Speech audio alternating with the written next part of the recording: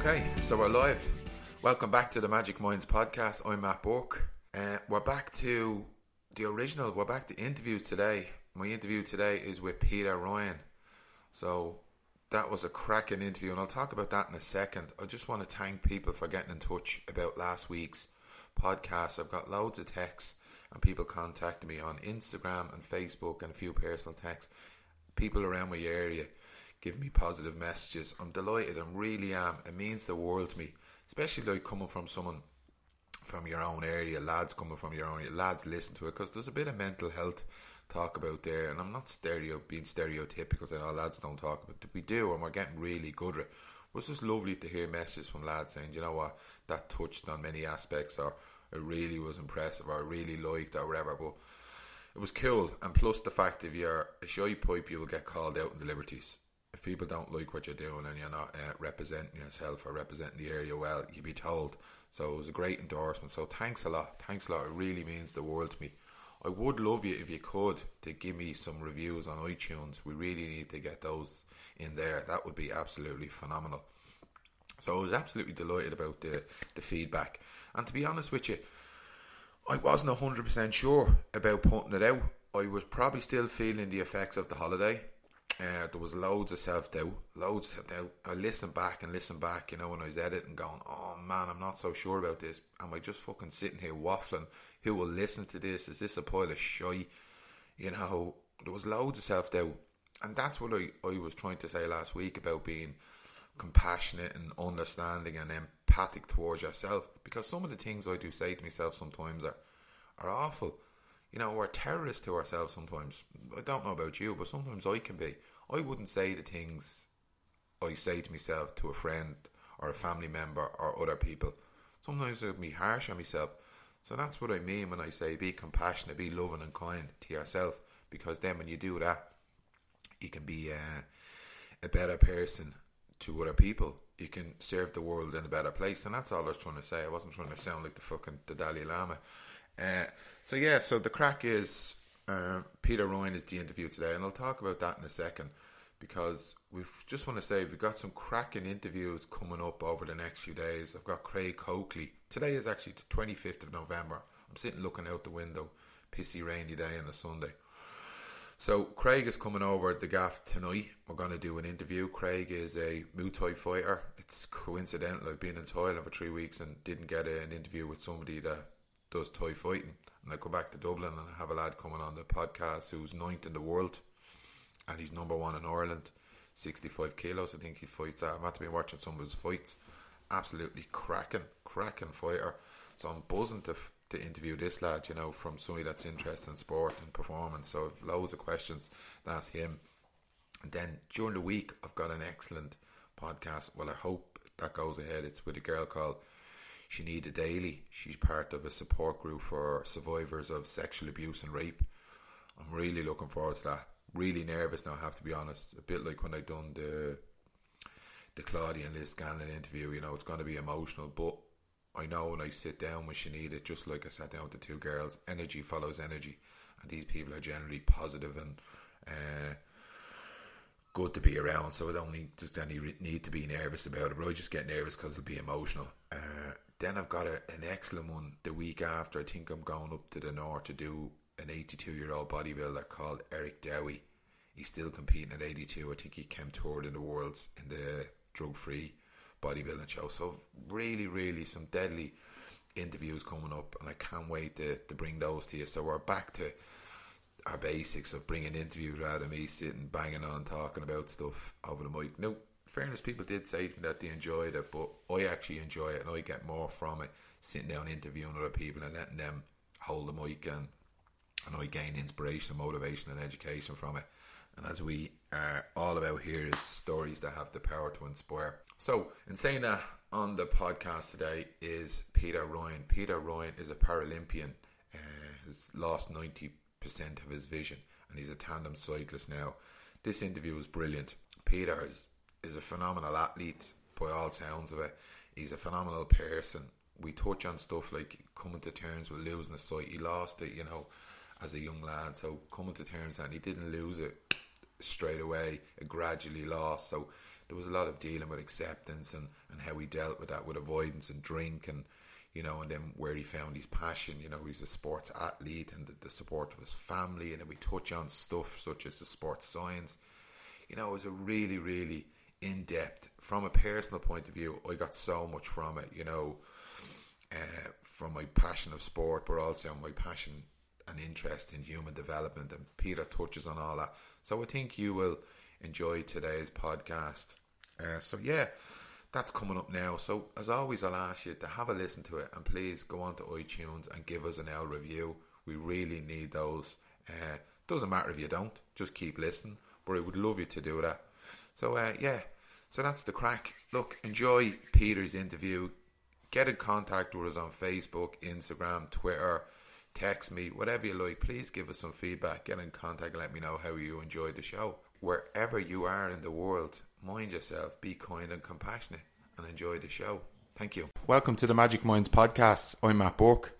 My special guest on the show today is Peter Ryan. Peter, what's the crack? Not too bad. Pleasure. Thanks for having me. I'm absolutely delighted to have you on, Peter. I've asked Peter, come on. Peter is a Paralympian cyclist. He's visually impaired. He's going to share his story with us today about life before and after, and all the events that he's been involved in over the last couple of years since he became visually impaired. So Peter, I'm absolutely delighted to have you on the show, my man.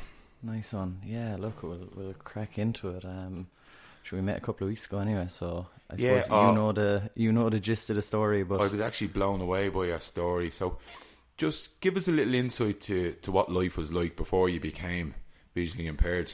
Yeah, so like I suppose I have the unique perspective of not having always been this way. I'm 28 now, but up until I was 19, just turning 20, was able-bodied, or whatever that term means, but life was definitely a lot more simple anyway. Grew up in rural Ireland, Tipperary man, and sports mad, just hurling, football, soccer, football for the city listeners. But yeah, and life was good, and I was good at it, and as a result, I suppose it was pretty easy. Like, I was coasting through secondary school. I was making all the teams. By 15, I was getting international soccer trials, and 17 and 18, I was playing hurling and football for Tip. And like I said, when you're that age, everything else is carefree, isn't it? Absolutely. Yeah, so I was able to have a laugh. I was one of the lads, and driving my car. I left school and went working in the buildings and serving my time as a plasterer, and just doing all the normal things what my mates were doing, and nothing crazy about it. And until went back the start of 2010, playing a few challenge matches just with the local team, and started making some mistakes and thought I needed contact lenses. Simple as that is how this whole thing really kicked into gear. But I always say it, like I probably said it in the talk as well, like, but my life before this was just what I'd like to call a perfectly beautiful, simple life, and that's what it all boils down to. And I guess I didn't really appreciate how good it was, or how simple it was. Wow. So when did you find out then that you're, for our listeners, you're legally blind, so you're roughly working off about 10% of your vision?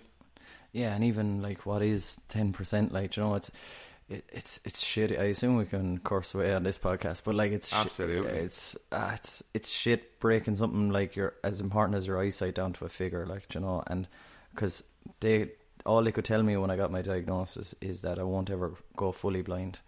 And what does that mean? So I had to live through that. I suppose the condition means over the space of about 9 to 14 months, it takes your central vision in both eyes.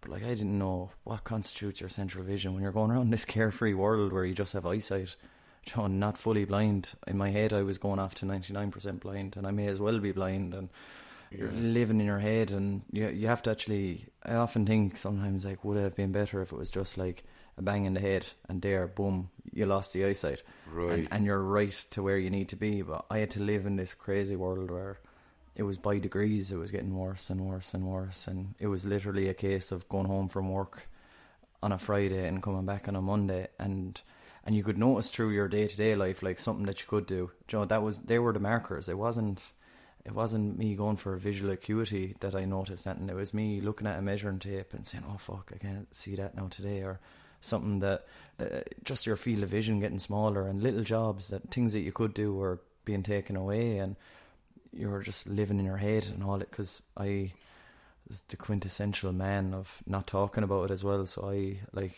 working on a site in Bravado Central, I decided to just tell people, Asher, I'm grand, and Asher, it is what it is. And that was the world around you was getting darker, essentially, and you were missing things. It could have been seriously dangerous on the building site. Yeah, it was, like, when I look back at it. But then it was the only thing keeping my sanity. Yeah. The fact that I had that distraction. Because, like I said, I wasn't dealing with it. So it'd be an awful thing to not be dealing with it and also have nothing to do. And I suppose that's ultimately what did end up happening. But the company I was working for were brilliant. They kept me going as long as I could. But like I said, it wasn't a safe environment for me to be in. And even just down to how tired I was getting, because my whole day was constituted around, don't make a mistake, don't do something stupid, and don't have anyone notice that there's anything wrong with you. Even though the lads did know, like, everyone knew the crack, but you're trying to act like you're normal instead of even reaching out saying, "Geez, I need a hand at this." So your whole, like, I used to come home, eat the dinner, and just be dead on my feet. So I'm sure there was two things going on for you. One was worry about not making a mistake and people seeing it, and two, then I'm sure you were up to 90, up to hideout with anxiety, worrying, is my vision going to go? Is it going? And what's life going to be like? And all the other ramifications. Like I said, that list was a very real thing, like this thing of, I can't do this, I can't do this, I can't do this. And that was just getting bigger and bigger and bigger. And Jeez, that must be hugely impactful on you. It was choking me. Yeah, it really was. And like, and not knowing where life is going, because like I had no acceptance, and I know that's brandished around a lot, but I didn't want this life. It was the one that was unfolding in front of me was not one I wanted, and I didn't make any inroads in trying to be better at it. And I suppose there was a part of that was scary anyway, because until it stopped getting worse, like, what's the point in even trying? Because all of a sudden I figure out a little way to work the washing machine, and boom, 2 weeks later I can't do it because my eyesight has got worse. So it's like, in some ways I was better off just like leaving it until it stops, then I can start adapting. But I wasn't even in that headspace. I really was just running. All I wanted to do was drive my car and be cool Peter, and the sports was a huge part, and I didn't appreciate, like, I was good at it, and I really didn't. You took that for granted, like? Oh, completely, like, yeah, like, and even there's a social aspect to it that there was so many layers to what I was getting out of sport I didn't even comprehend. Like, I was meeting all my mates without organising to meet them. All of a sudden I had to, like, ring them up to go for coffee if I wanted to meet my friends, and I didn't go for too many coffees back then, I can assure you. But when did the full weight of it come down on you when you were in? Like, I suppose, like, the pinch point for me was like when work was gone and sports was gone. And that's why I say I'm always, like, I look back and I'm reflective, and I keep things simple. And yeah, like, with, like, my life was pretty simple, and I had, like, work, I had sports, and I had social, and 2 of the 3 were gone. So I was like, it was way too much time to think. Like, between work and sport, that could have been 60 hours a week that I was spending, and all of a sudden that's wiped. Do you know what I mean? So that's a lot of time to think, and it's a lot of time to drink, I suppose, is ultimately where we could be heading here. But that's, like, where my next question was. Yeah. It's obviously going to be you did say too, there was a lot of avoidance. So what did you do to well, like, I suppose part one was the not talking about it, and the bravado, and the, yeah, sure, it's grand and it is what it is, and all that shit festering in my head. And then I did make the mistake of rationalising on the drink front as well. I was like, and like I said about wanting my old life, like, that was one of the things I rationalised. I was like, oh, this is the exact same as before. And it actually felt like, oh, I'm not any different than any of the lads here, because my whole thing was, like, constantly feeling shit because you're comparing and contrasting to what you did have and this version that you don't want. And I was drinking, and for a while I was feeling like, oh yeah, sure, this is like me being the exact same as the lads. And even that, it came from a pretty warped train of thought, like, because ultimately I was justifying a crutch, and I was justifying avoidance coping, really, because, like, what, and I was fair. Look, I've no saint, and this isn't I'm not, like, trying to make out I just fell into drink because of this. Like, I was like your typical GA binge drinker. Like, I could party with the best of them even when I could see. Okay, you didn't go from 0 to 90 all of a sudden. No, I went at 60. Yeah, 70, exactly. Yeah. But I suppose sport. But then I was like I said, I was bit of crack, and I was laughing. The GA scene almost lends itself to complete binge drinking. You give it up for a month and you play a match and you're on it for 3 days. And like, I suppose I was no different than a lot of my peers, but I was like, they used to even be worried about me, I put it that way, at home about my drinking before the eyesight. And then I suppose it was just a natural go-to. And what's worse, and I probably didn't even say it the day I was with G, but there's almost a thing with disabilities as well, looking at that there was a tolerance for me doing it. I was allowed, society will let me drink a lot because people just rationalize, oh sure, what would I do? Do you know what I mean? There is this thing of, oh, I don't know how I'd take it. So it almost, society enables you to be a bit of a dickhead. Wow, that's a really interesting insight. Yeah, I can see it, I can understand it. Go, look, he's having a hard day, or he's having a bad time. He's had to find out he's partially blind, or I'd be all right. And I assume listeners know where you work. I don't know. I'm working in the National Rehabilitation Hospital. Yeah. So but you probably see it every day, like that. Like there is such now. Obviously, people are more early doors there, but I'm well connected in a disability kind of environment, and there's such thing as learned helplessness, and that's something I strive to keep away from with all my will. That I don't fit any stereotypes, or I don't just sure, you know, what would I do? Like a disability can be a reason or an excuse, and people can become professional patients. Oh, completely, yeah.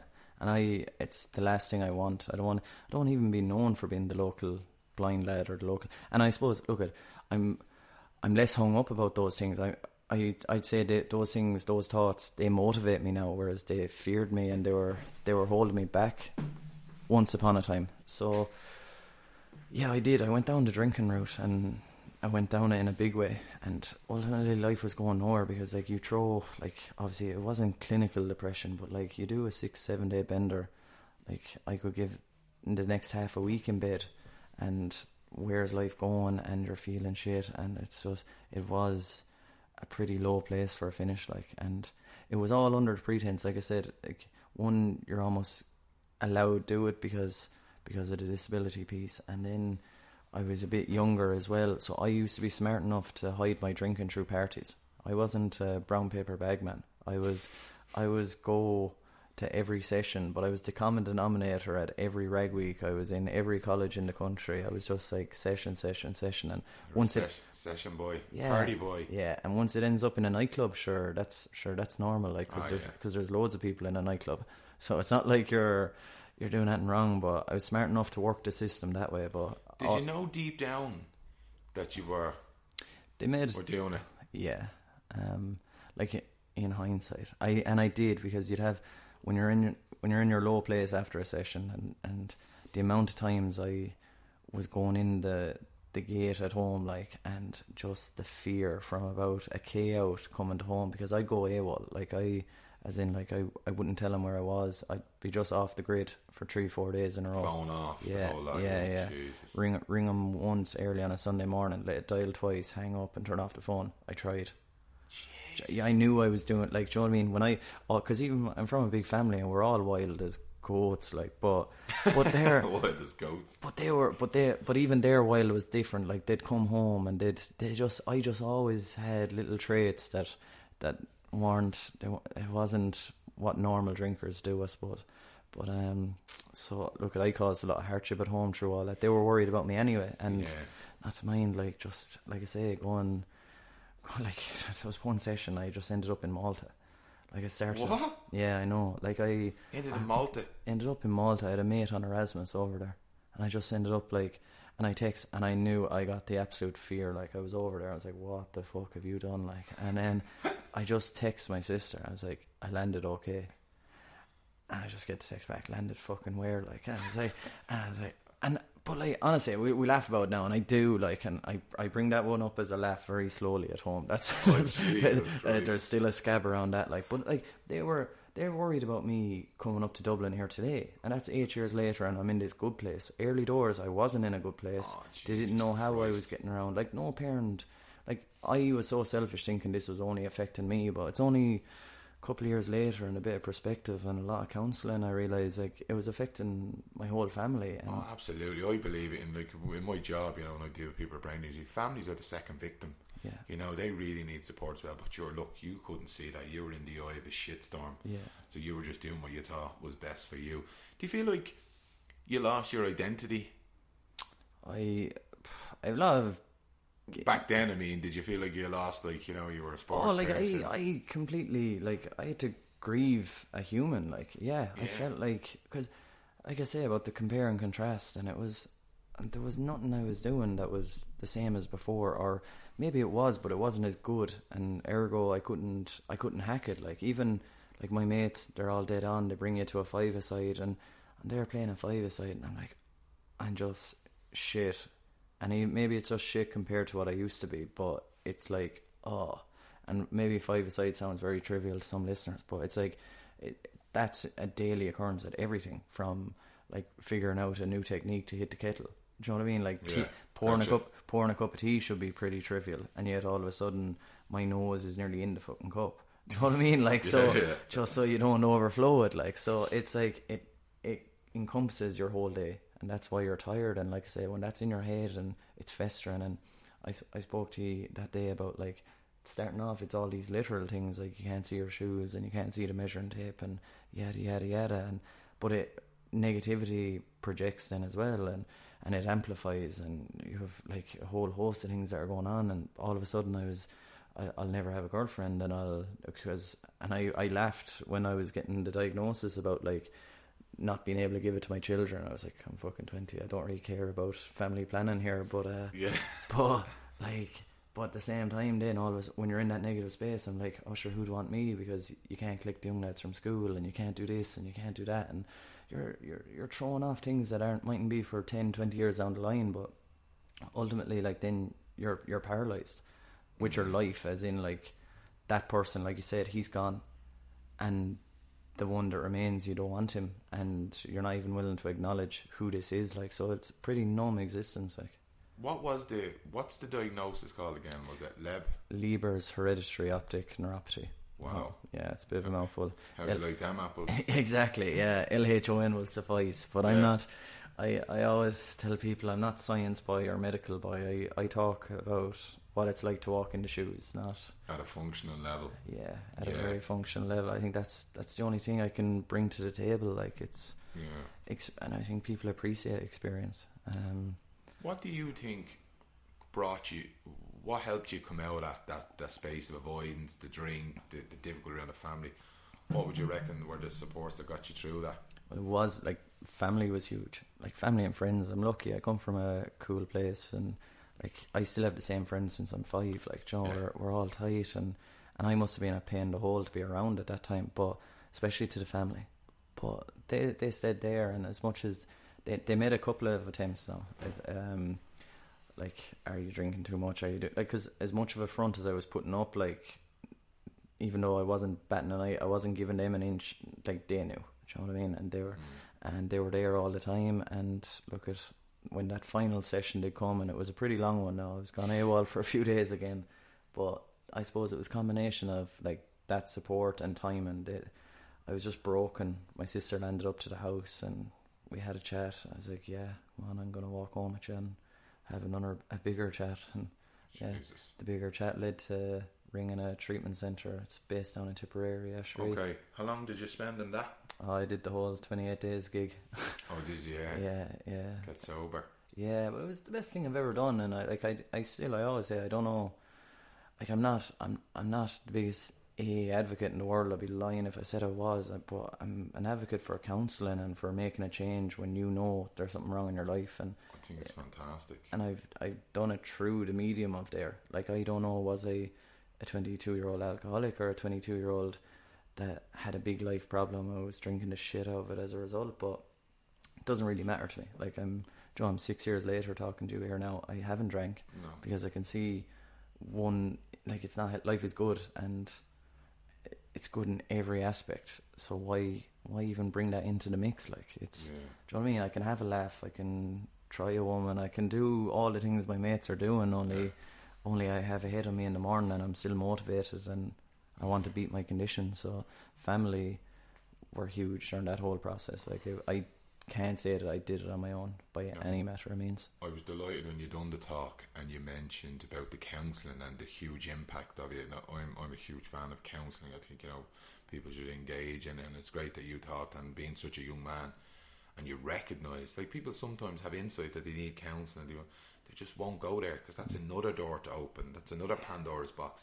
So I definitely take my hat off you for even to go down that route. Is fantastic. And it's tough, like, and like, I didn't know where I was going. I was going to this treatment centre, and like, I half thought I was going to get drink prayed out of me. I really I didn't know the process. Like, sure, it was only Pete Doherty and Amy Winehouse that go to treatment centres, or there was going to be a junkie in the corner. I just had no experience of any of this, like, and between already being given the tag of being blind or visually impaired, and now you're throwing alcoholic on me, and I just, like, my head was absolutely fried, and I didn't know what to, and I literally, I remember, like, it was 28 days in there, and it's obviously it's a process of kind of breaking you down and building you back up, but I honestly, like, I used to have this thing, and they had to make me aware of it, like, during a counselling session. I used to be putting my hoodie up to my nose, like physically blocking my mouth from words coming out, and I didn't even realise it at the time, but like, that was subconsciously, you were just, I'm not having this crack. The hoodie was going up there, up over the nose, like, and the embarrassment hide your face. It was just like a little, like, I don't know, awkward tick that I had in there, like, but it was literally don't talk. And they picked that up.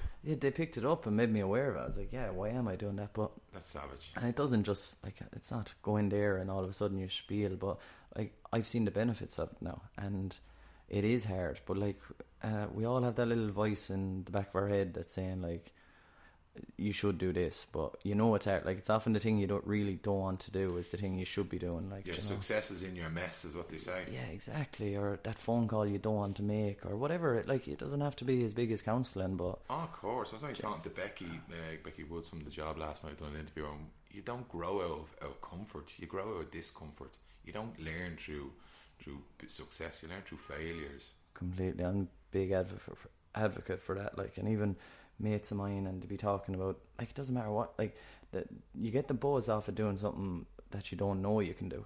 Do you know what I mean? Like, say, it's like, call it a marathon or whatever. Like, honestly, if I was doing a marathon, the first time I want to do 40k is at the actual marathon. Like, I kind of have that mentality of, like, sure, there's no crack in it. If you know you can do it, that's not growth. Like, that's just like, you need to push the boat out in, like, different aspects of your life. Like, I suppose, look at sport was one of the ones that got me back on track, and I suppose it was piecing a bit of the old Peter with the new one, and through the counselling, like, I was starting to get a grip of acceptance. Like, I probably have a different concept of what acceptance is than maybe even a dictionary version, but like, I look at one that suits you. Yeah, and I look at it. It's like a grip. You know, you're holding something there, and like, today I'm talking to you, and I'm brilliant. I've had a great day in Dublin. I was like Mr. Independent, going around the place and doing things that I know once upon a time I thought I could never do, and I get my buzz off of that. But like, it'll only take me, I might be leaving here and I'll trip on a step, and all of a sudden I'm stupid blind boy again. Do you know what I mean? It does, it comes and it goes, but being able to say, this is shit, I don't like it, that's still a form of acceptance. Like, 100%, I love that. I was a lot worse when I couldn't even acknowledge its existence. Like, I was just like, sure, it is what it is. Use all the cliches. Yeah, that only means shut up, I don't want to talk about. Do you know what? It'd be grand. Yeah, it'd be grand. Yeah, you'll grow out of it. Like, it's not. Yeah. Do you know, things don't go away, but like, actually talking about it just dissolves it for me. Yeah. So I'm probably an oversharer now. I went from being a atypical lad who doesn't talk about anything to I'll get on better with the gals now, I'd say. Oh, no, I love it. And I love the fact that you said that. You know, just like being, and I say this to everyone, you know, I have good days, I put bad days. The good days are good, and then the bad days are bad. Nothing lasts, and it passes. And like, as you said, 1 minute you could be happy as Larry and go out there and tripping, and you're sad. And that's just normal. Yeah, and do you know what the beauty of that is, though? It's not, nowadays, I know, it's not because I'm visually impaired. Everything in my life was, like, anything bad that happened, it's because you're visually impaired. And like, as a society, like, that's one thing that we're all desperate for. It's like, be it I don't like my nose, or I have a bit too much weight, or I'm diabetic, like anything in life that goes wrong, we accentuate that one thing we don't like about ourselves, and it's we focus in on it, and it's the cause of everything. Like, but the reality is everyone has a good day, everyone has a bad day. It's fucking a chemical in our head, like it's like, and it'll never last. It won't last. Sadness doesn't last. So does happiness. They don't last. Yeah, there's one of my housemates. He loves the old Bill Shakespeare line of nothing is either good or bad. It's thinking about it that makes it so. Oh, brilliant! Yeah, I love it. Yeah, that comes. I actually never heard that before. That's fantastic. Yeah, it's a fact. Like, and once you actually look at it for that, it is like it's true. Like it's. So yeah, I like to keep pretty grounded on, and I look at. There's nothing like losing 90% of your eyesight to give you a bit of perspective on what actually matters, and you know, maybe being like getting a bit of stress at work in the grand scale of things. Like it's like, am I getting it or am I actually taking it on myself? Or you know, you just get a better sense of what matters. Savage, you've a fantastic attitude, Peter. I love it. So when did the cycling come in? I know you'd done some stuff on a watt bike in UCD. Was it in 2000? Yeah, went up 2012. Late 2012. I just went for a trial, trying to get back into sport. Very, very humble kind of origin, and yeah, I got put in this fast track program, which was just giving me a coach. Like I had no background in cycling. That was not anything I knew anything about really, bar the words Tour de France. Like that was it. Like, but I got into it and I started enjoying it on a simple level, just getting a bit of exercise in, and like I said, like the things that go with it. You're meeting a few lads and you have a smelly gear bag, and you know, you just feel like I was back in a bit of a mould. And look, I won a national title pretty early on. My first year of cycling, I won a nationals, and then was that on your own? No, so I'm on a tandem. So you do the tandem yourself, and Sean Hassey. Sean Hassey is my pilot now for the last 2 years. Savage. So we're in training now for Tokyo, but this is back to start 2013, and I didn't know my arse from my elbow on a bike. Like I really had to, and I'd be pretty sports mad. Like we were just talking about boxing before we kicked into gear here. Like I like the rugby, I like football, soccer, GA, whatever. Like I'd follow like most of the conventional sports, but cycling wasn't one that I grew up with. So I had to learn everything from scratch, and look at it was. I was getting confidence out of it, and I was enjoying it. And then I got called up, and I went to my first World Championships in Canada that year, and I got absolutely battered around the place for 120 kilometers. And all of a sudden it made sense to me because it was hard. And if it had been easy, I probably would. It would have fell right under the bracket of why I was afraid to get involved in parasport. I was like, oh sure, disabilities, and you know, like I would have thought Peter before was really good at sport, so having disability sport isn't any good. Like I'd only get tired of playing it after a while, but you get bored. It's too easy. All these people with disabilities. Yeah, exactly. I'm not one of them. But I completely am one of them, and I got, like I said, I got battered around Canada, and I realised, I was like, when you actually break down cycling, there's no part of cycling that where I'm on a tandem, so my disability isn't a factor. I could technically be good. If I was good enough, I could be good enough to be in Tour de France. Do you know what I mean? If I got my sight back, what would be stopping me? Like, it's a physiological sport more so. And fantastic insight. So I realised that, and I was like, these lads are actually operating at a serious standard. And look it's endurance sport takes years and years, and like I'm at now, 5 years later, and I'm only starting to get proper good now. Do you know what I mean? Like I thought I was good, and every year you think you're good, but you're improving, and we're getting closer to medals now at the world stage. You're up there. You're going to go to Tokyo in 2020. You just made Rio 2016. Yeah, and learn so much from that campaign. Like I said, that whole 3.5 years of training to go to Rio, and like I was just learning the whole time, and I probably lost time because I was just absorbing the sport as much as learning on the job. Yeah, completely. So now I know what the landscape is like, and I'm doing Tokyo smarter, but I'm a better athlete anyway, and it's all clicking into gear. Like we just came back from the World Championships in Italy last month. Well, no, actually, sure, October now, it was August, but we finished 7th out there. Like savage. We're only 8 seconds off a bronze medal, and like we're getting there, and we will get there. So that's more to the point. And if anybody's listening to the show, I was only taken back by what you were telling me earlier. Sponsorship is really shy for you guys. You need plenty of money. Yeah, and it's the big complaint of every athlete in the country. But so if anyone listens to the podcast, sponsor the athletes that are going to Tokyo, please. We have the unusual predicament of there's 2 athletes on one bike, and essentially we're just seen as one entity. Right. So like you're doubling the costs of everything straight away, like between a hotel or a flight or whatever. So it's like logistically it's just that bit more, I won't say hassle, it's not hassle on my end, but it is like there's expenses incurred, right? But look, even everything I'm projecting here isn't about what's wrong. I know what's wrong. I could write 1,000 letters to the Sports Council. It won't make a difference because I'm not saying anything different than what every athlete is saying. I want to try and augment it and figure out ways to do that. So that's why I do the talking and trying to build my profile. And look, essentially, I'm lucky because I get to, as a job, I'm doing two things that I love. I'm getting to race around the world on a bike, and I go into companies now and I speak and I talk about mental health or about life or about just changes that we need to make. And so I'm in a blessed position there. I'd like to be busier on the talking, but it's hard to balance it then with training and that side of it. But yeah, things are good. Tell us about your race around Ireland you done with Sean. 2,200 miles or something like that in 122 hours with 10 hours sleep. Yeah, what the fuck? That's like, you pretty much summed it up. So it was kilometres, not miles, but other than that you hit the nail. Sorry. Yeah, but look, it was still 2,200. I felt every one of them. It was without a doubt the most mental thing we've ever done, and it started off just as a team building exercise. We met for a coffee back about last November, and the season was finished that little bit earlier. It was like early August, and we wanted something to keep us on the bike and maybe a bit of team building and profile and a few things that went like that. And we were so blasé about it, it's not even funny. We're like, sure, we'll do the race around Ireland. And 2,100, that's all we were saying, 2,200 kilometres as quick as you can.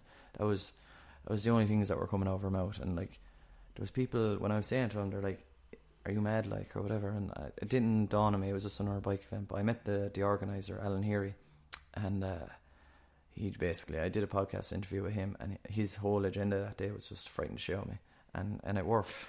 Because he was just telling me some war stories, and the fact this is the 10th year of the race, and he doesn't have 40 people that can say they've completed it. So it was never done by a tandem. So these are all things like, it was motivating, and I was like, again, another thing, push the boat out. And after leaving him, I was like, fuck, can we actually do it? Like, you know, in a good way. I was like, yeah, this is proper, like. And I met Sean, and I was like, look, we're missing a trick here if we don't do it for something worthwhile. It was just down to the fact that I was racing for the last 4 or 5 years. You do a race, you win a race, you lose a race. Like, it's brilliant and it motivates me, but on a personal, like, I like personal growth as well, and cycling a bike isn't always what I deem personal growth, like. So I just wanted to do something better with the bike, with the fact that, like, I know it can help. Like, a race like that had the ability to touch every house in the country, like. So we decided to do it for 2 local families, and again, the perspective piece, I give people a dose of reality, because within these 2 families, there's 3 sick kids, and cancer, wasn't it? Yeah, with two of the kids, you're talking. Jesus Christ! You're talking infant leukemia, basically. But then, wow. And then the other child, Sean, has a condition called cardiomyopathy. But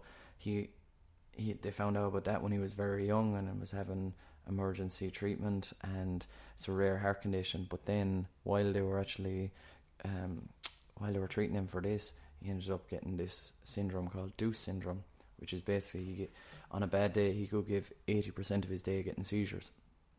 So it's like, this all in one house. And the other family, they have one sick kid, Mikey, who's just after coming out of a bone marrow transplant there in August, and all is going well, thankfully. But he actually lost a brother to that battle 2 years ago, Sean. So Jesus, that's rough. There's a family, and they had already went through the journey and lost it, and they asked the medical world, like, is there any chance if they have another child, can it happen again? And they're being told, like, they basically, it was the opposite of winning the lottery, obviously, like that. Like, you're only talking 7 to 9 kids in the country get this condition each year, and 2 of them are after getting them in our locality, like. And then so Sean passed away sadly, and they had another child, and Mikey, they noticed something after about 7 months, and yeah, poor Mikey had it as well. Wow, that's unbelievable. Like, it's, like I say, about perspective, like, there's something very unnatural about kids being sick, and I'm not for a second bringing this back to my thing, but like, my whole attitude is there's nothing wrong with me bar my eyesight. I.e., there's nothing wrong with me, full stop. And like I thought that race, if we marketed that race well enough between what we were trying to do, the event itself was huge, and then the families we were doing it for, like those stories, they needed to get out there. So we only used the race as a vehicle to help them, and thankfully we did. We raised over 90,000 euros for both families. People thought I was mad. I set the bar at 50. I needed to set a target, and I didn't mind if I failed. I wanted a big target. I was like, I'm going to do a bit of a song and dance about this. I don't want handing over $5,000, and I don't want to dismiss $5,000, but I don't want to just hand over with the stories that these families had. I want to do something significant. You're seriously ambitious. Yeah, like it is. Like I say, it pushed the boat out. I love it. So we did, and Jesus, we absolutely knocked it out of the park. People are good. People want to help. If you kind of give them just kind of show them the way at times. Yeah. What was the? Give us an insight to what it was actually like. Oh, that race to do it like 122 hours with 10 hours sleep. I read parts you're falling asleep on the physio table. Like, where do you sleep in that? Like, it was a crazy event. Like after the first day, it was already the hardest thing we'd done. I think we clocked up like 440k within the first day, but the clock doesn't stop. Like it was more like a war field, because your only safe zone is getting into the camper. So we had a good support team. I had a support team which I had a camper, a van, and a car following me. You know, the camper would generally shoot. We'd generally take a little break every 120k and try and clock up a couple of them. But it was just such. You get to the camper and it's your safe zone, and then 15-minute break and you're gone again. Like we slept for 2 hours every 24. And you're, Jesus Christ. Yeah, it was relentless. But for a finish, like honestly, day one I thought, Jesus, 2 hours sleep, and I was pinging the next day. I was like, I'm gonna be the most productive man in the world when I go home. I was like, I'll be doing business with China. I was like, that's how. I was like, 2 hours sleep. Should have tried this one more often. Like, and no, it just starts wearing you down. Yeah. Coupled with the exercise and the lack of sleep, it just wore me down. I went through an awful night up in Mayo, and I was only like day two. Like during the day, I was absolutely pinging, but that night was the worst night of my life. Like the cycling through the night was hard. Like the first night, it was a bit of a novelty, but the second night, tiredness started kicking in. Like Sean was seeing things. I was telling you that before. I wanted to crash. I was like, that was the only thing that made sense. You wanted Sean to crash. I wanted Sean to crash. I was like, that's how we'll get out of this. I was like, I didn't want to quit, and quitting was never on the table for me. But if he crashed, but I managed to find a loophole. I was like, yeah, geez, if we crash now, that's the way out. So that's interesting. Becky said the same to you last night. She had a 100k cycle, and she had a credit card in her pocket, and she was with a girl, and she wanted to stop. She said, if a taxi goes by, I'm just going to pull the taxi over and get in it. She can go on her own because I don't want to let her down. And it's the cool thing about that race. Like, so do you know, people always like it's almost brandished out there. Oh, the head will give up 10 times before the body. And it's obviously something I'd know through sport anyway, like whether the figure is right or not. It's generally, you know, you're talking, the head will always want you to give up first. But this race was like the cross-sectional area between like the head and the body, like, because it took the body to the point of breaking down so many times. Like we went, my second last sleep, I got a 40-minute kip in Watford, and I woke up and my body had just shut down. I could, like, the last 2 days, the 2 physios we had with us were putting on my shoes and socks. Jesus. I wasn't able to bend over to put them on. I was just like, I was the walking dead. There's photos of me there, and apparently I looked like my father, who's 70. Like, spit of him by all. Were you eating on the bike? How were you eating? We were eating on the bike. We were eating everything and anything. But even towards the end, then you're just like, you don't want anything. Like your body was. Did you just have a nutrition on board? Like, you know, you have macronutrients like carbs, fats, proteins. Was people taking care of that, or what's the crap? Yeah, like, so I'd be well versed in that world anyway. But yeah, I'd done my bit of research in like, I'm always laughing about this race, like, because of the World Championships, we didn't have time to conventionally train. So I was like, yeah, I read a book and listened to a couple of podcasts, and that was my training for the event. Like, but on the nutrition front, yeah, I was well stocked, but it delved into comfort food then. On day 4, you're not thinking sports. Like, sports science, love it, but it did not get me through that race. Like, hugs and breakfast rolls, and I'm a coffee drinker, but all I wanted was a cup of tea and a breakfast roll in the mornings, and it was just whatever gets you through. It was survival at that stage of the race. Yeah, it was. I'm sure you broke, and all your amino acids came from your own muscles. I did. Catabolic. I went catabolic. Yeah, I met the physio the week after, and like I lost muscle mass on my legs, and like I gave a week on crutches. I can only imagine. All my joints were flamed up. I couldn't walk for a week. I remember the following Thursday. I put on a shoe and I put on a shoe on my left foot and I got off the crutches. I was like, this is the best day I've put down. In my head it was like the best day ever. But yeah, it was a savage event, and everything that went with it, you could never replicate on so many. I honestly think you could write a book on where your head goes, that negativity headspace that goes into, and yet you don't give up. But if there was another day, I reckon the body would have just pulled me out of the race. I was very like I said, those last 2 sleeps, it took me about 15-20 minutes to even be able to move once I woke. It was heading to a pretty dangerous place. Like, yeah. Do you know I read about it online when I knew I was doing the interview, which I read it, and I thought it was a lovely piece when you said you were crying on the bike, thinking about the connections that you had lost with your friends, but now they were reconnected through this event. Yeah, and it was like, Jesus.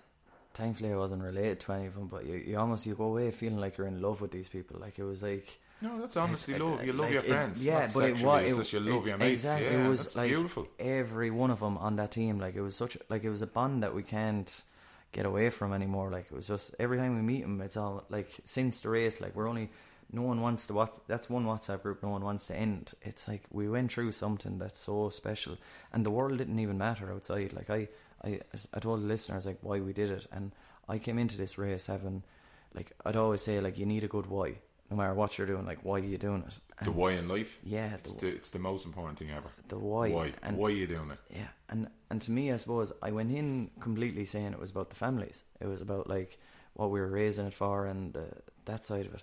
After about 2-3 days of that kind of battlefield, it just became about that group that that were supporting me, and we were supporting them, and it didn't matter how shit we were coming back in, and they were giving us hugs, and it was like, it just became about them. Like, I didn't even know what time of day it was for 2 days. I had this mad idea in my head that I thought, like, if you don't know, like, do you get tired because it's 2 a.m, or because you know it's 2 a.m? So with a race like this, I just wanted to try and, like, it was something I wanted to try, like, and I do think it helps, like, not knowing what time it is, because you're only in the now. You know, you're not worrying about what Margaret said to you at work, or what this happened or what that happened. Like, it was just here and now for a full week, and it's a really rare thing. We don't do it enough, like, but those 9-10 people were the only people in my life, like. Yeah, so, and what I found the interesting part of it, and it's just seriously coincidence. I'm into coincidence. I don't think things happen for a reason anyway. The fact that all you guys are GAA backgrounds, and there's a great sense of community in GAA. And I've always said that soccer in Ireland could learn from that. Like, you know, I don't think they have soccer in Ireland doesn't have that same mentality. The fact that GAA have, you have this community spirit. There's a look after you. I'm not saying people that in soccer don't do that, but we could learn from it. It's about the community. It's about sticking together. It's about pulling in the right direction. Definitely my experience of the GAA world, and like I say, I played a lot of soccer as well, but like the GAA was so rooted into the community or something. It is. It absolutely is. And like I said about having the same friends since I'm 5 to now, that's the reason why. Like, it is like the battles that you put down there, and like you said, you grow, or it's the stress that makes you grow, or whatever you put. And you were saying there was a guy there as well that he played on other teams, and he got in contact with you to give you a dig out as well. Was that right? Exactly. Yeah. So Aidan McGrath reached out to me, a guy that I like. 2 of us used to just batter each other up to about the age of 17, and then we met in a pub and realised we're the exact same, and it was all great again. But deadly. But it's that, like, it's that community that we made, like, and friends and enemies. Like, enemies were friends. It was just what we thought. Do you know what I mean? And like you said, I got so much. Just rekindling that thing with the lads was big for me. That really touched me when I read that, actually, because it was gone. It was gone forever.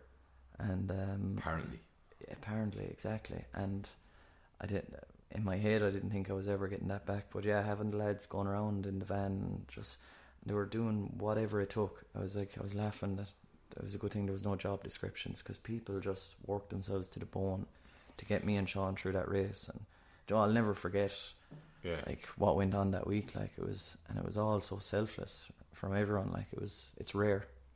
Would you do it again? Not a hope of it. I will.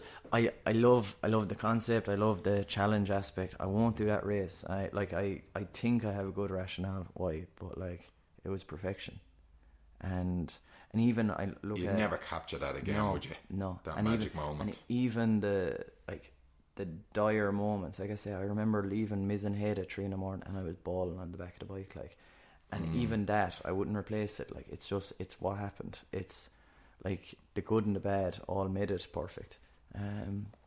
So, and between the charitable element, the whole lot of it, you can never you'd be just chasing a high that doesn't exist. Like, yeah, you can never recapture it. no, I will do some mental fitness orientated adventures in the future. Like I have a couple of them in my head already, but it won't be till after. Apparently, like I'll have to just settle for the Olympics for now. So, what you've got Tokyo coming up? Yeah. So what's involved in the training for that? What way does your training schedule look? Just for me as a sportsman. That was a bit of a bump in the road. The race around Ireland now, that wouldn't be a typical event. It fell at a good time of year. It was heading into the off season, but I'm on a bike roughly 15 to 20 hours a week. 5 to 6 days a week. At the moment, I'm only on at 4. By next week I'll be back up to 5 and eventually anyway 6 days a week. There's 2 gym sessions thrown in there, and I'm meeting a physio. I mean, basically, like between all of it, between your physios and working with sports psychs, and I'm lucky, like I'm a cardiac athlete, so I work through the Institute of Sport up in Abbottstown, but like there's 30 hours a week gone with me just on training orientated things, and that's not counting travel. And then the qualification process, it's 2.5 years of touring Europe and the world, going to World Cups, World Championships and C1s. That's kind of a lesser event again, but fuck, yeah, it's pretty arduous. Savage. Like it doesn't, like, and like I say, I want to do it right, and for me doing it right means I'm coming back with no regrets, and so that means I want to be as professional as I can be. And like I say, I like to push the boat out and I like challenges, but ultimately I'm only doing this for medals, because like I say, I'm ambitious, but I've been to Rio. You can either call yourself an Olympian or you can call yourself a medalist, and I already have one of them, so saying that I went to 2 games doesn't actually motivate me. Okay, that's savage. Yeah. As we were talking earlier, like saying that you were learning on the job, do you now feel like you are? Do you rate yourself, in comparison to say Rio, and that you were learning on the job? Do you now feel like, you know what, I'm in with a shout here? Yeah, I think, and confidence is everything as well. Like, but you have niggles of doubt every now and again. But I was always a workhorse. Like, and I do think, like, I'm not coming to the table with as much natural ability, but I suppose over time I realised, like, I'm a sportsman, and probably my attitude was the best thing I brought over, and I'm coordinated in different strength areas, but like disciplines, but I wasn't an aerobic machine coming into this sport, but I'm working my whole off ahead, and I am in that confident place where I'm hopping off the big boys in races now, and I know myself, I'm a bit more like the old sports me, where I might be a bit mouthy as well, and but it's because do you do a bit of sledging, do you? There would be a bit, like, because you're heading to a corner at 50 kilometers an hour and only one is getting the best line. It's and you'll be like, fuck you. It's not. Sometimes it's only sledging after the corner, but like it is, you're putting on the face and you're going, like, it ends up just being a game of chicken, like, and if you're the one that pulls out, well, you're going to pull out every time. So sometimes you have to do stuff in this race to win the next one. That's very PC of you. Yeah. How has your VO2 max improved over the last few years? Yeah, no, I know. Like we were talking about body composition as well. Like everything has improved. Baseline lactic levels. Like I'm far more aerobic. Even the race around Ireland, I actually starting to see. Like, I'd say I could have actually. The left ventricle could have even grown during that race. Like, you would have improved your VO2 max even through that race. Yeah. It can improve. It's all base work, and I suppose I came from a sport where it was just sprint. I didn't have this huge endurance base. Like I'm doing 120-kilometer road races. She wouldn't be used to clearing lactate that quick. No, it's a different animal. Like different physiological energy system. Exactly, You know completely. what I mean? Like so, all that took time, and I suppose I was impatient, and I'd be hard on myself then as well, and that was leading to maybe not being as confident as what I should be. But yeah, I think I'm in this comfortable place now where I'm going into races. Like you improving your VO2 max, improving your fitness level, improves your cognitive ability, it improves your cognitive function, it improves your mood. So if you're not physiologically fitter, your thinking skills won't be as good, your mindset possibly won't be as good. It all kind of dominoes. And you need the accountability. That's what I'll be doing during the winter months. I'll be like testing every 4 weeks or 5 weeks, and you have your baseline. And I love that, the accountability. Absolutely, yeah, great show. And you can measure what you're actually doing rather than aimless training. And Everton have a go heroes. Yeah, exactly. Everton has an agenda, and before you know it, you're saying, "Oh, I'll do better next year." As I was saying that to Becky last night, the devil is in the detail. Completely, like, and when you get to this level, like that's where it's at. Like 1%. I am, like you say, 8 seconds. I finished 7th. 8 seconds had me on the podium. Now 2 seconds had me in 6th place. Another 2 had me going backwards, had me in 9th. Like your deal, that was over a 40-kilometer TT. Fuck. Yeah, like where do you, like, you think you've just absolutely emptied the tank, and there you find out 2 seconds more could have had you like sounds like nothing, but it's everything. Exactly, and it's so stacked. Like so little things do count. And even comparison wise, I used to be a team sport athlete. Now I'm an individual athlete in some ways, especially with my training. And the accountability piece is huge, because like in a GA or a soccer match, I've played shit and we won, and I've played class and we got battered. Do you know what I mean? Right. Whereas you don't bring that to the start line of a race, like, because when you're a solo athlete, all I have is my own little checklist. I was like, did you do this? Did you do that? Did you do this? Did you do that? And then boom, once that's making pieces, then you can swagger to the start line.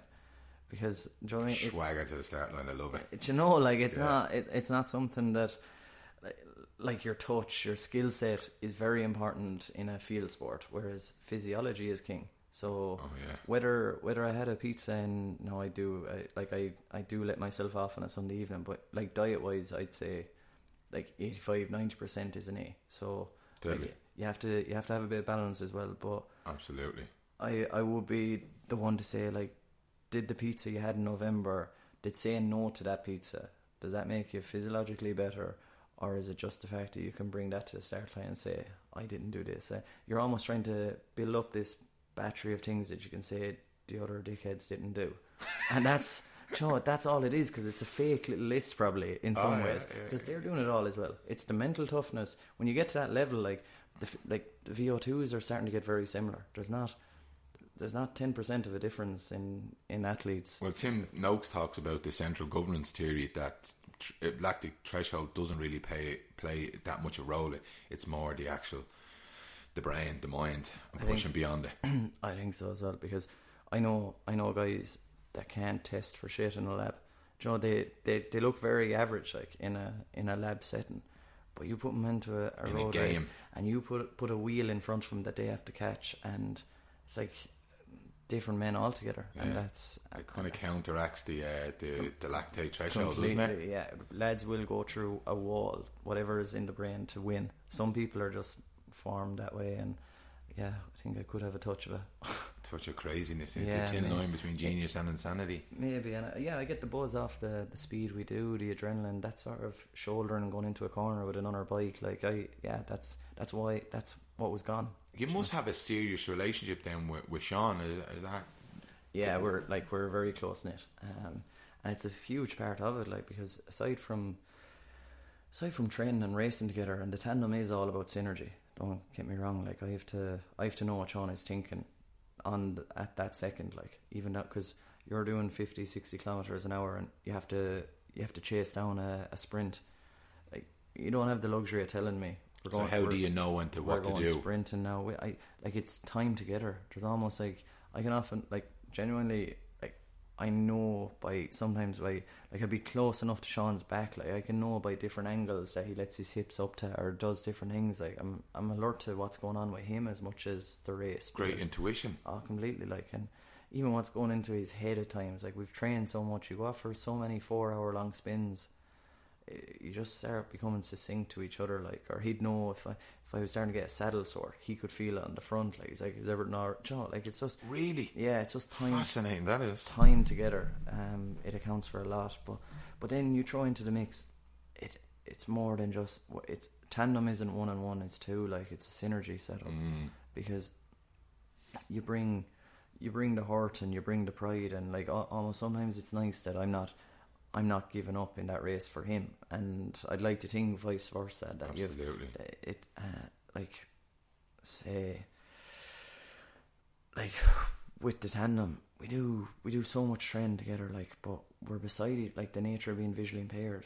I'm walking around with him an awful lot. You're a bit more reliant on him in a hotel than an average teammate, or when you're abroad in Italy and stuff like that. Like, we give so much time side by side, like, and even the race around Ireland tested us that way, because we have 5 days where we didn't leave each other's company, and we have to be comfortable to be quiet as well. Do you know what I mean? Like, of course. I've had partners, and like, even just the age demographic was different. You had less to talk about. I don't want to talk about cycling when I'm not cycling. Do you know, I'm all about break down this, especially in the track cycling. Break down the session. Right, where can we improve? Boom, boom, boom. Close the book, and then and then start talking shit again. Be normal young lads. And did you see Mary? Or let's start creeping on people on Instagram. And do you know what I mean? Like, you don't. Let's be honest. Yeah, exactly. Like, that's what we're doing here. Like, but yeah, when once the work part is done, I don't need to be talking about it. Like, we've just done 6 hours on a bike. Like, yeah, I'm flogged the bollocks over already. Exactly. So that is important. And that, like I say, all those little things, they add up come race day. So it's like any dressing room, you need to have that bond as well. Yeah.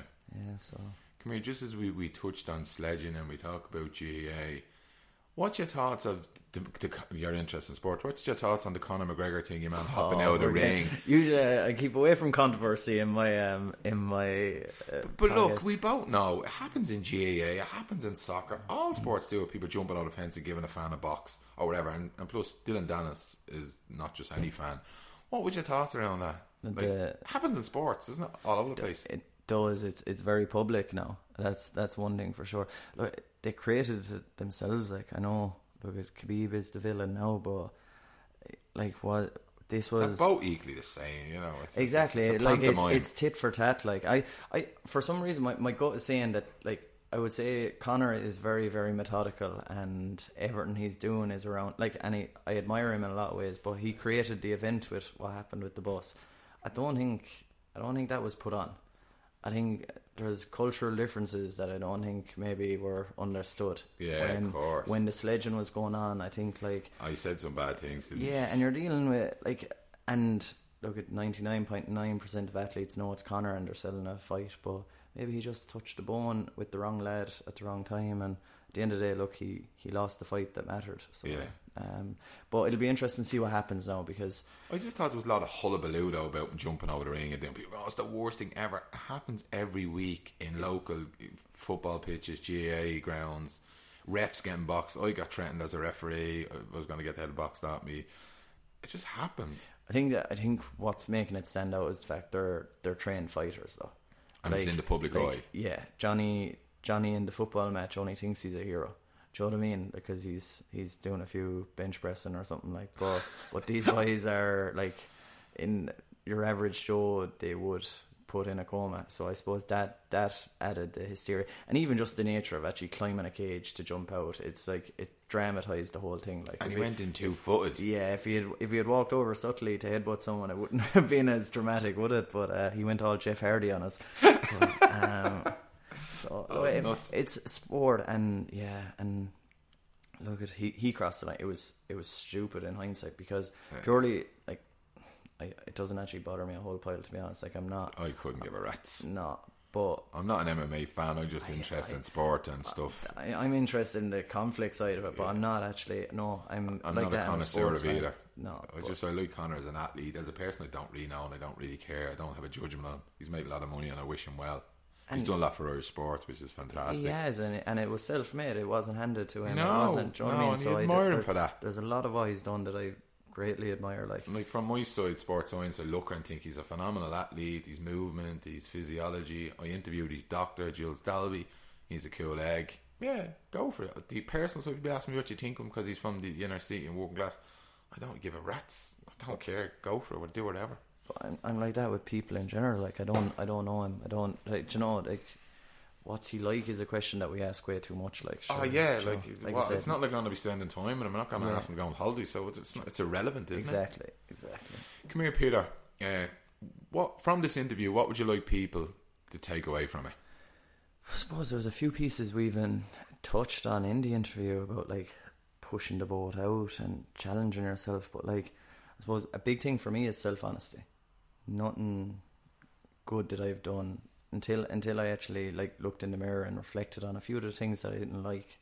You know, that it's a hard process, the counselling and that side of it, but that is a huge one for anyone.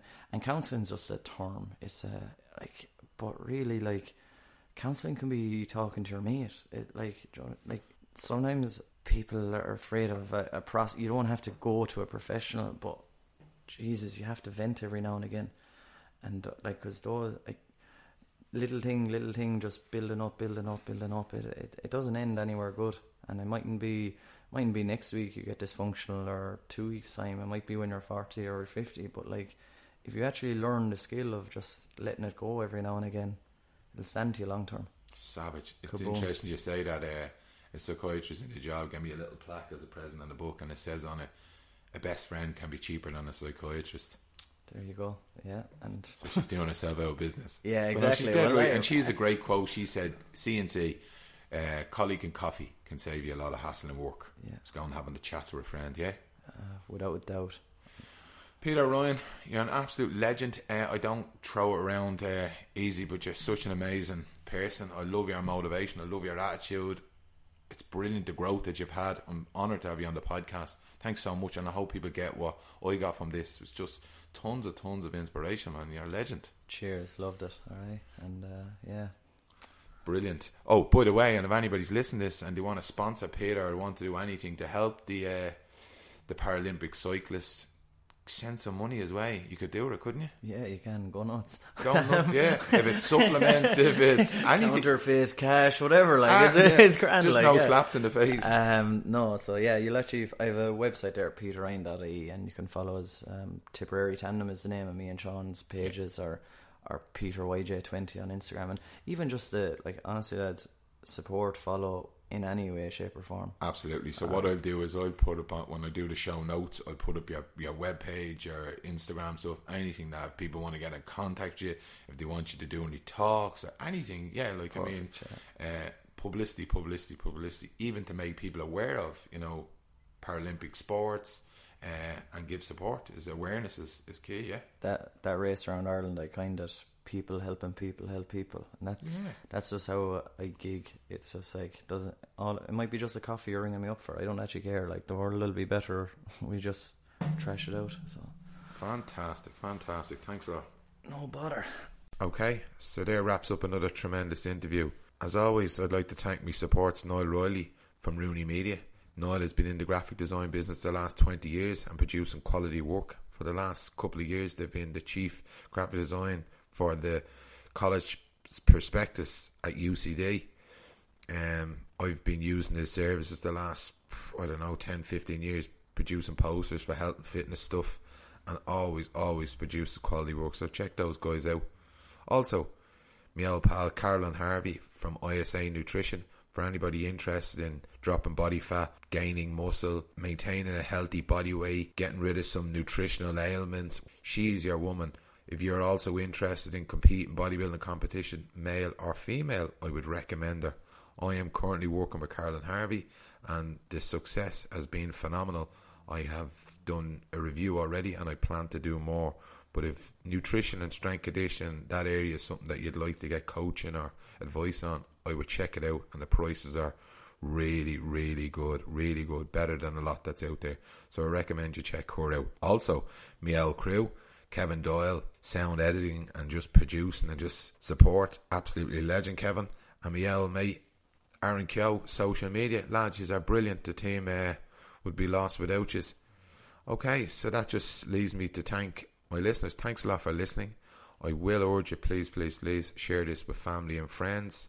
We're on iTunes, SoundCloud, Spotify, all the kind of podcasts mediums that are out there. We're on them right the way across. We also have a YouTube channel, so check us out on that. Please go on to iTunes, please subscribe, please leave a delicious review. We love it, absolutely love it. So that's all the plugging I'm going to do for this podcast. As always, I will say to you, please show yourself compassion. Please spend some time with love and kindness in your life, because if you are kind and loving to yourself, you will project that to the rest of the world. And if we all could do that a small percentage of our day, the place would be a nice place to live. Right, wherever you are in the world, mind yourself. Have a great day. Bye bye.